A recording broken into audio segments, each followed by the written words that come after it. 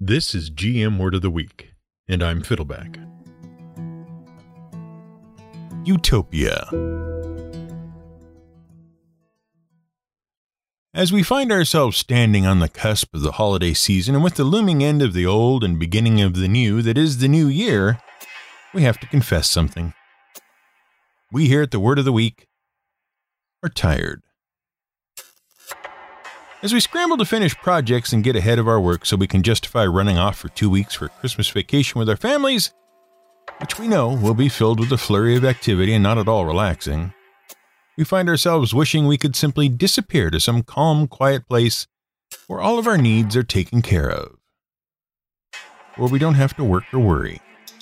Where stress is a thing of the past. Where things are just perfect. We long for utopia. Now, if you're a fan of fantasy or science fiction, you'll probably be immediately familiar with a particular brand of science fiction known as dystopian fiction, and doubtless we don't have to explain the link between utopia and dystopia. A utopia is a fictional nation, state, or community that offers basically a perfect life to its citizens. Everyone's needs are met, there is no conflict, and none of the perceived evils of society and humanity are tolerated.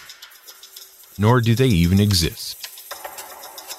A dystopia is the fictional counterpart to a utopia. Dystopias are awful fictional places where the people are miserable and oppressed and suffer every problem imaginable. If you watch movies or TV shows or Netflix original series, you might be tempted to think that dystopian fiction is enjoying some kind of sudden surge, perhaps in the last decade. And that would be fair enough.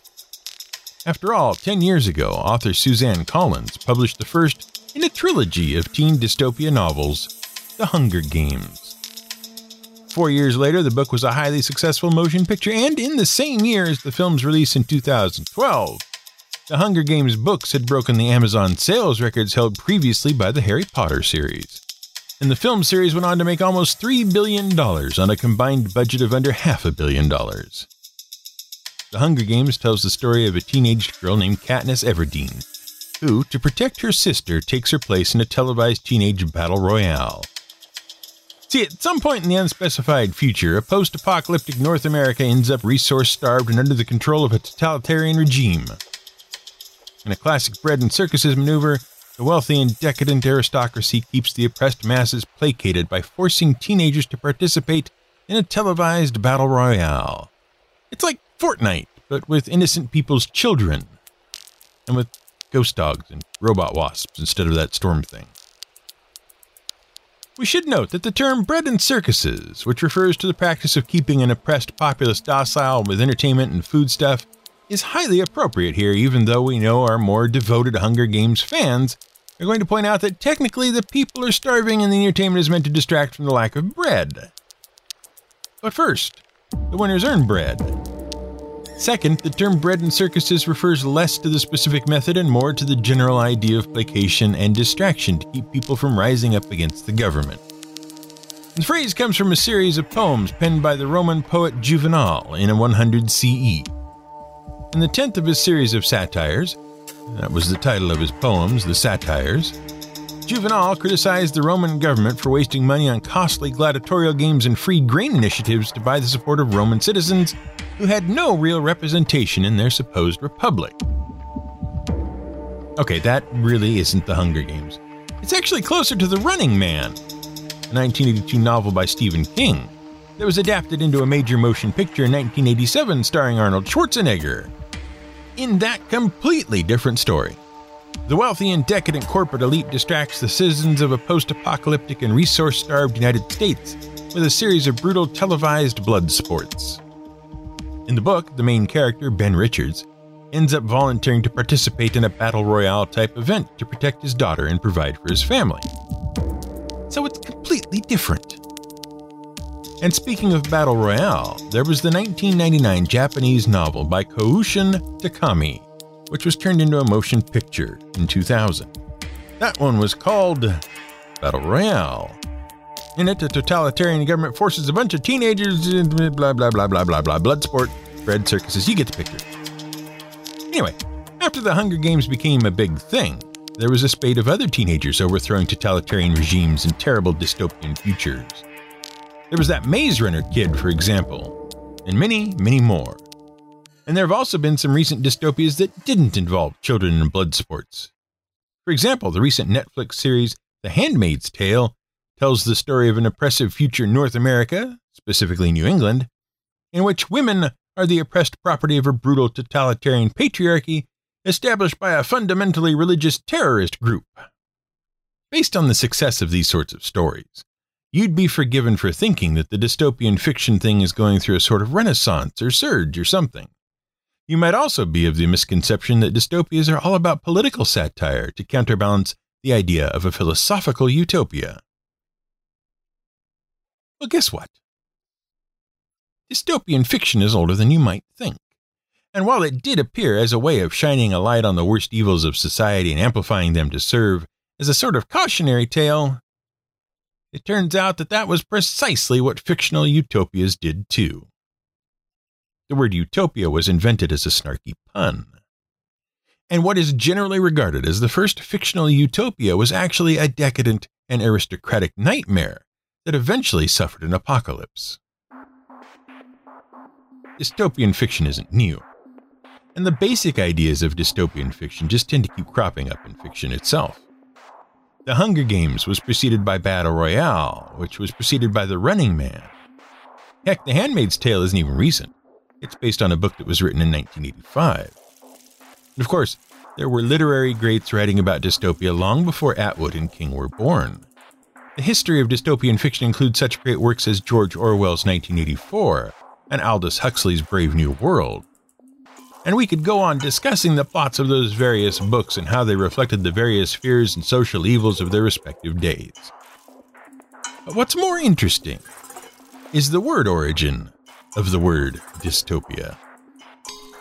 The word dystopia first appears in print in 1952, and the idea behind the word was simple.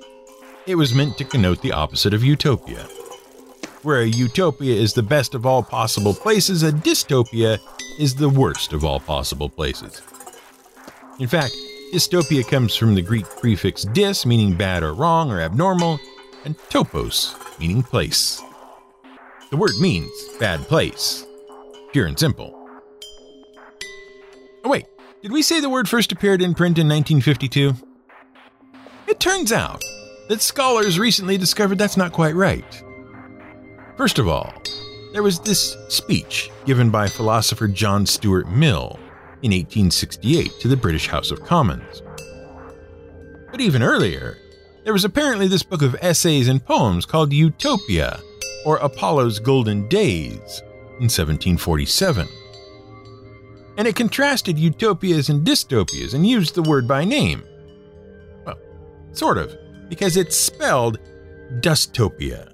That's D-U-S.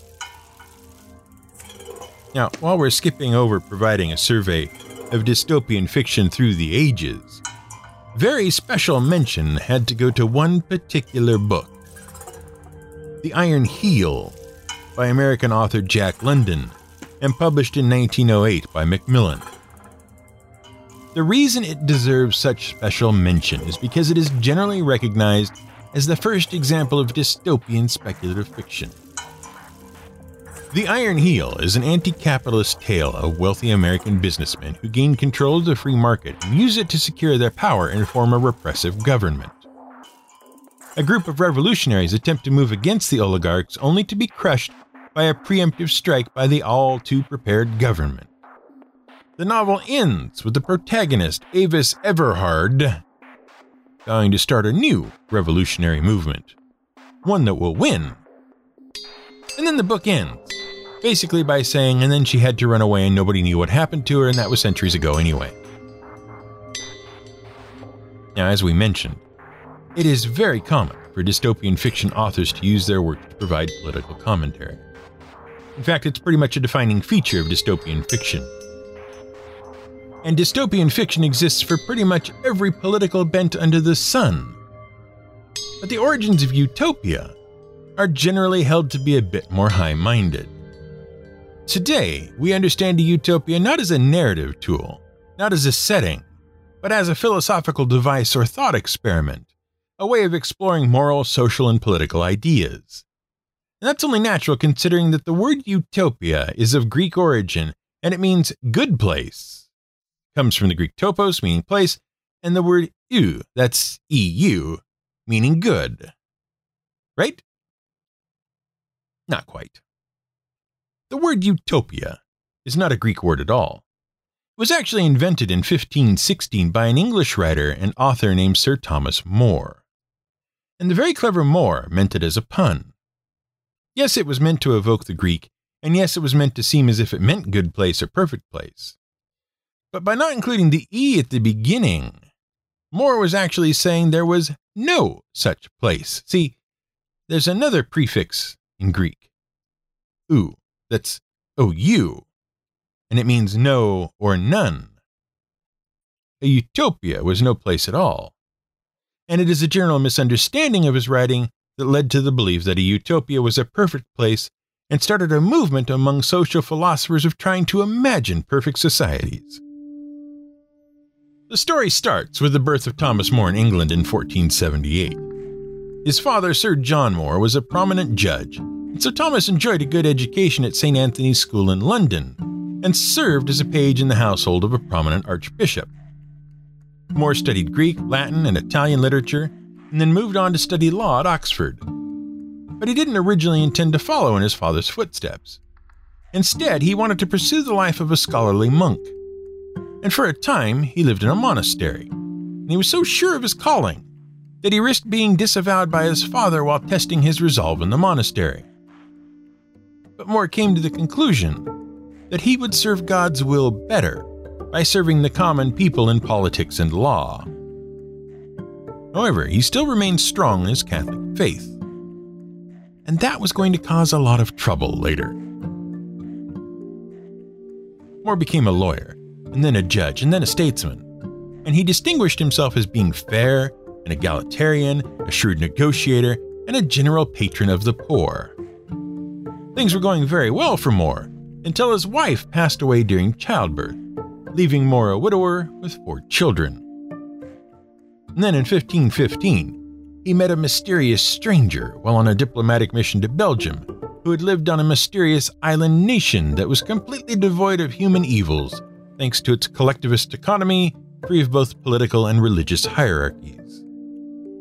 The island was named after its founder, General Oedipus. Of course, More is utterly skeptical. And he has a series of long dialogues and conversations in which he argues that there is no way to eradicate human evil or human misery on Earth.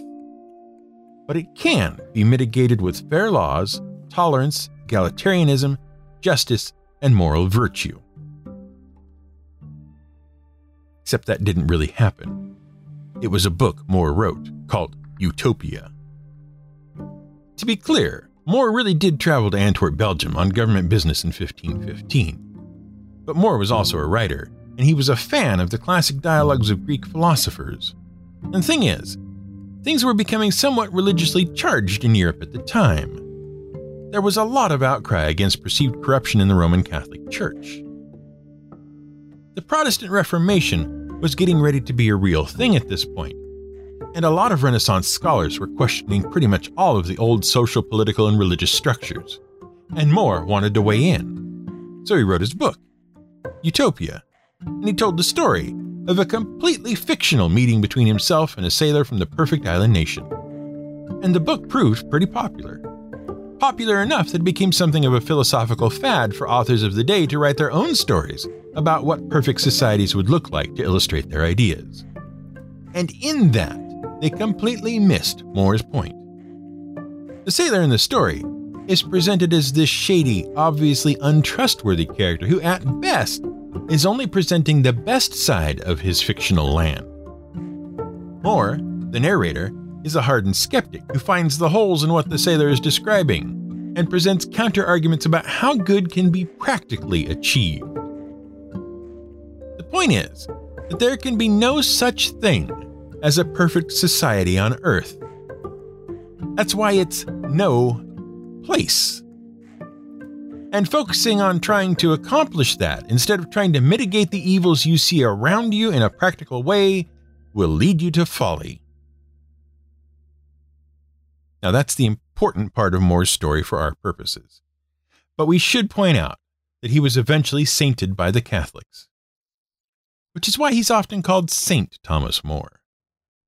And if you remember our episode about saints, you'll know that the title comes with a hefty prerequisite. You have to die for your faith. And More did. Eventually, Martin Luther started that whole Protestant Reformation thing, and there was a lot of ugliness between Catholics and Protestants. More himself wrote several responses to the Protestant movement and became an outspoken supporter of Henry VIII and Catholicism in England.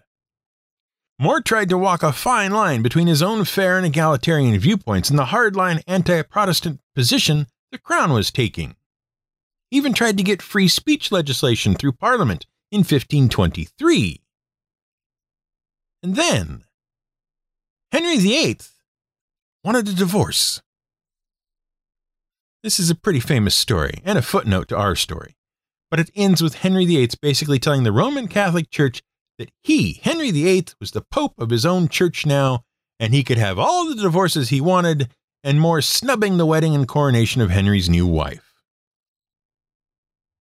Suddenly, More found himself subject to a bunch of trumped-up corruption charges, thrown in jail, and eventually executed. But that utopia thing. See, what's really funny about More's purposeful attempt to evoke the Greek philosophers with a dialogue-style political treatise, that is, a work that plays out as a hypothetical conversation between two or more characters to explore various ideas, and the complete misreading of it by focusing on the pretend utopia instead of the conversation, well, that's exactly how the original Utopia story got started. Now, we've talked about the famously doomed island nation of Atlantis before, but it's been a pretty long time, so maybe a bit of a refresher is in order.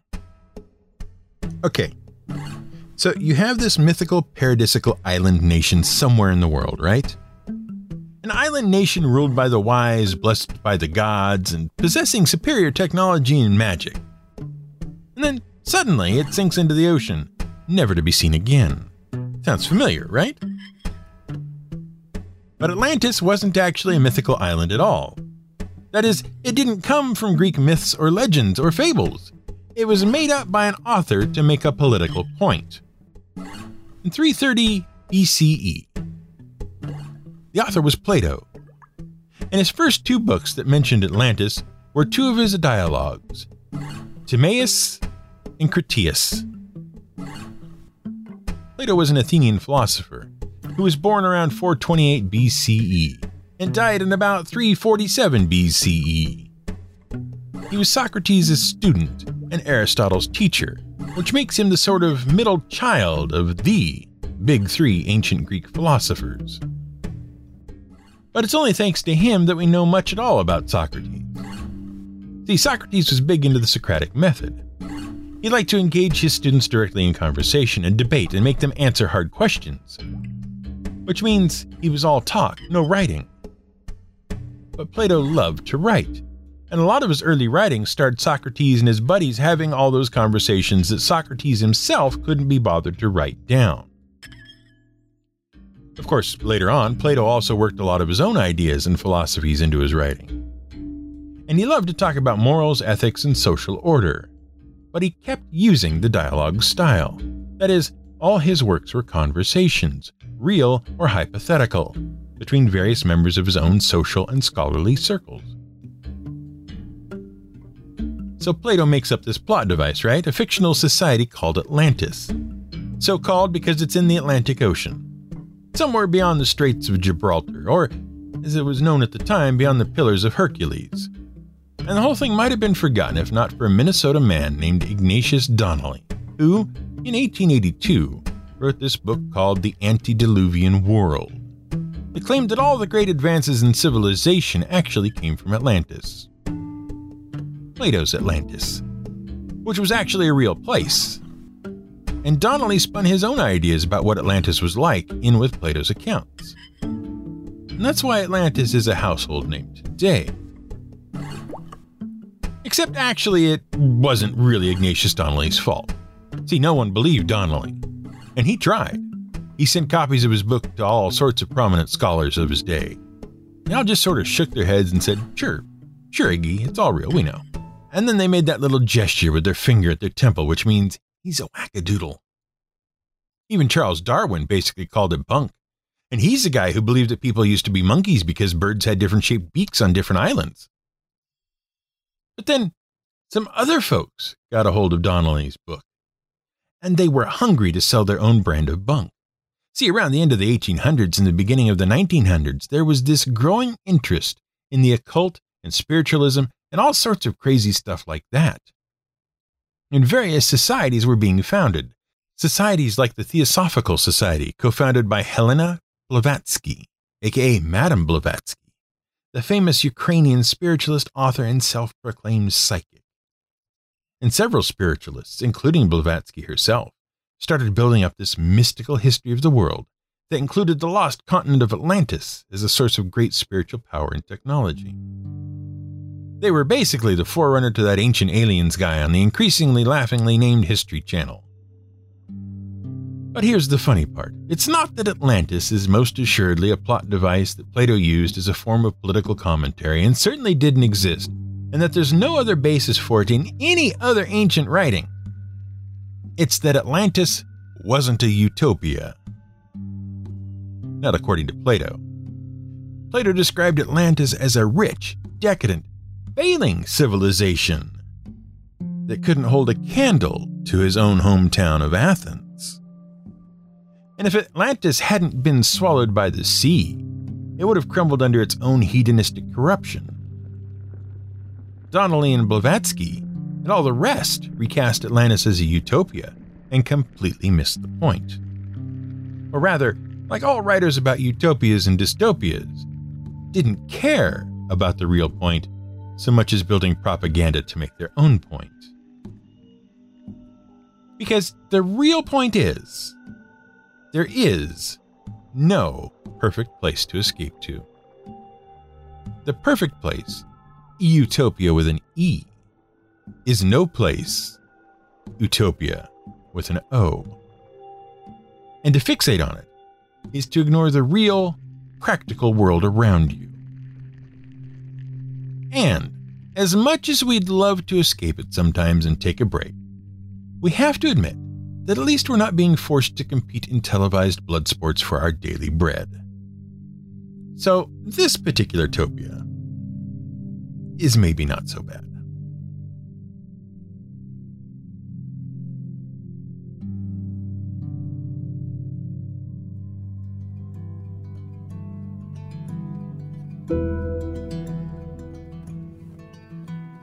This has been GM Word of the Week.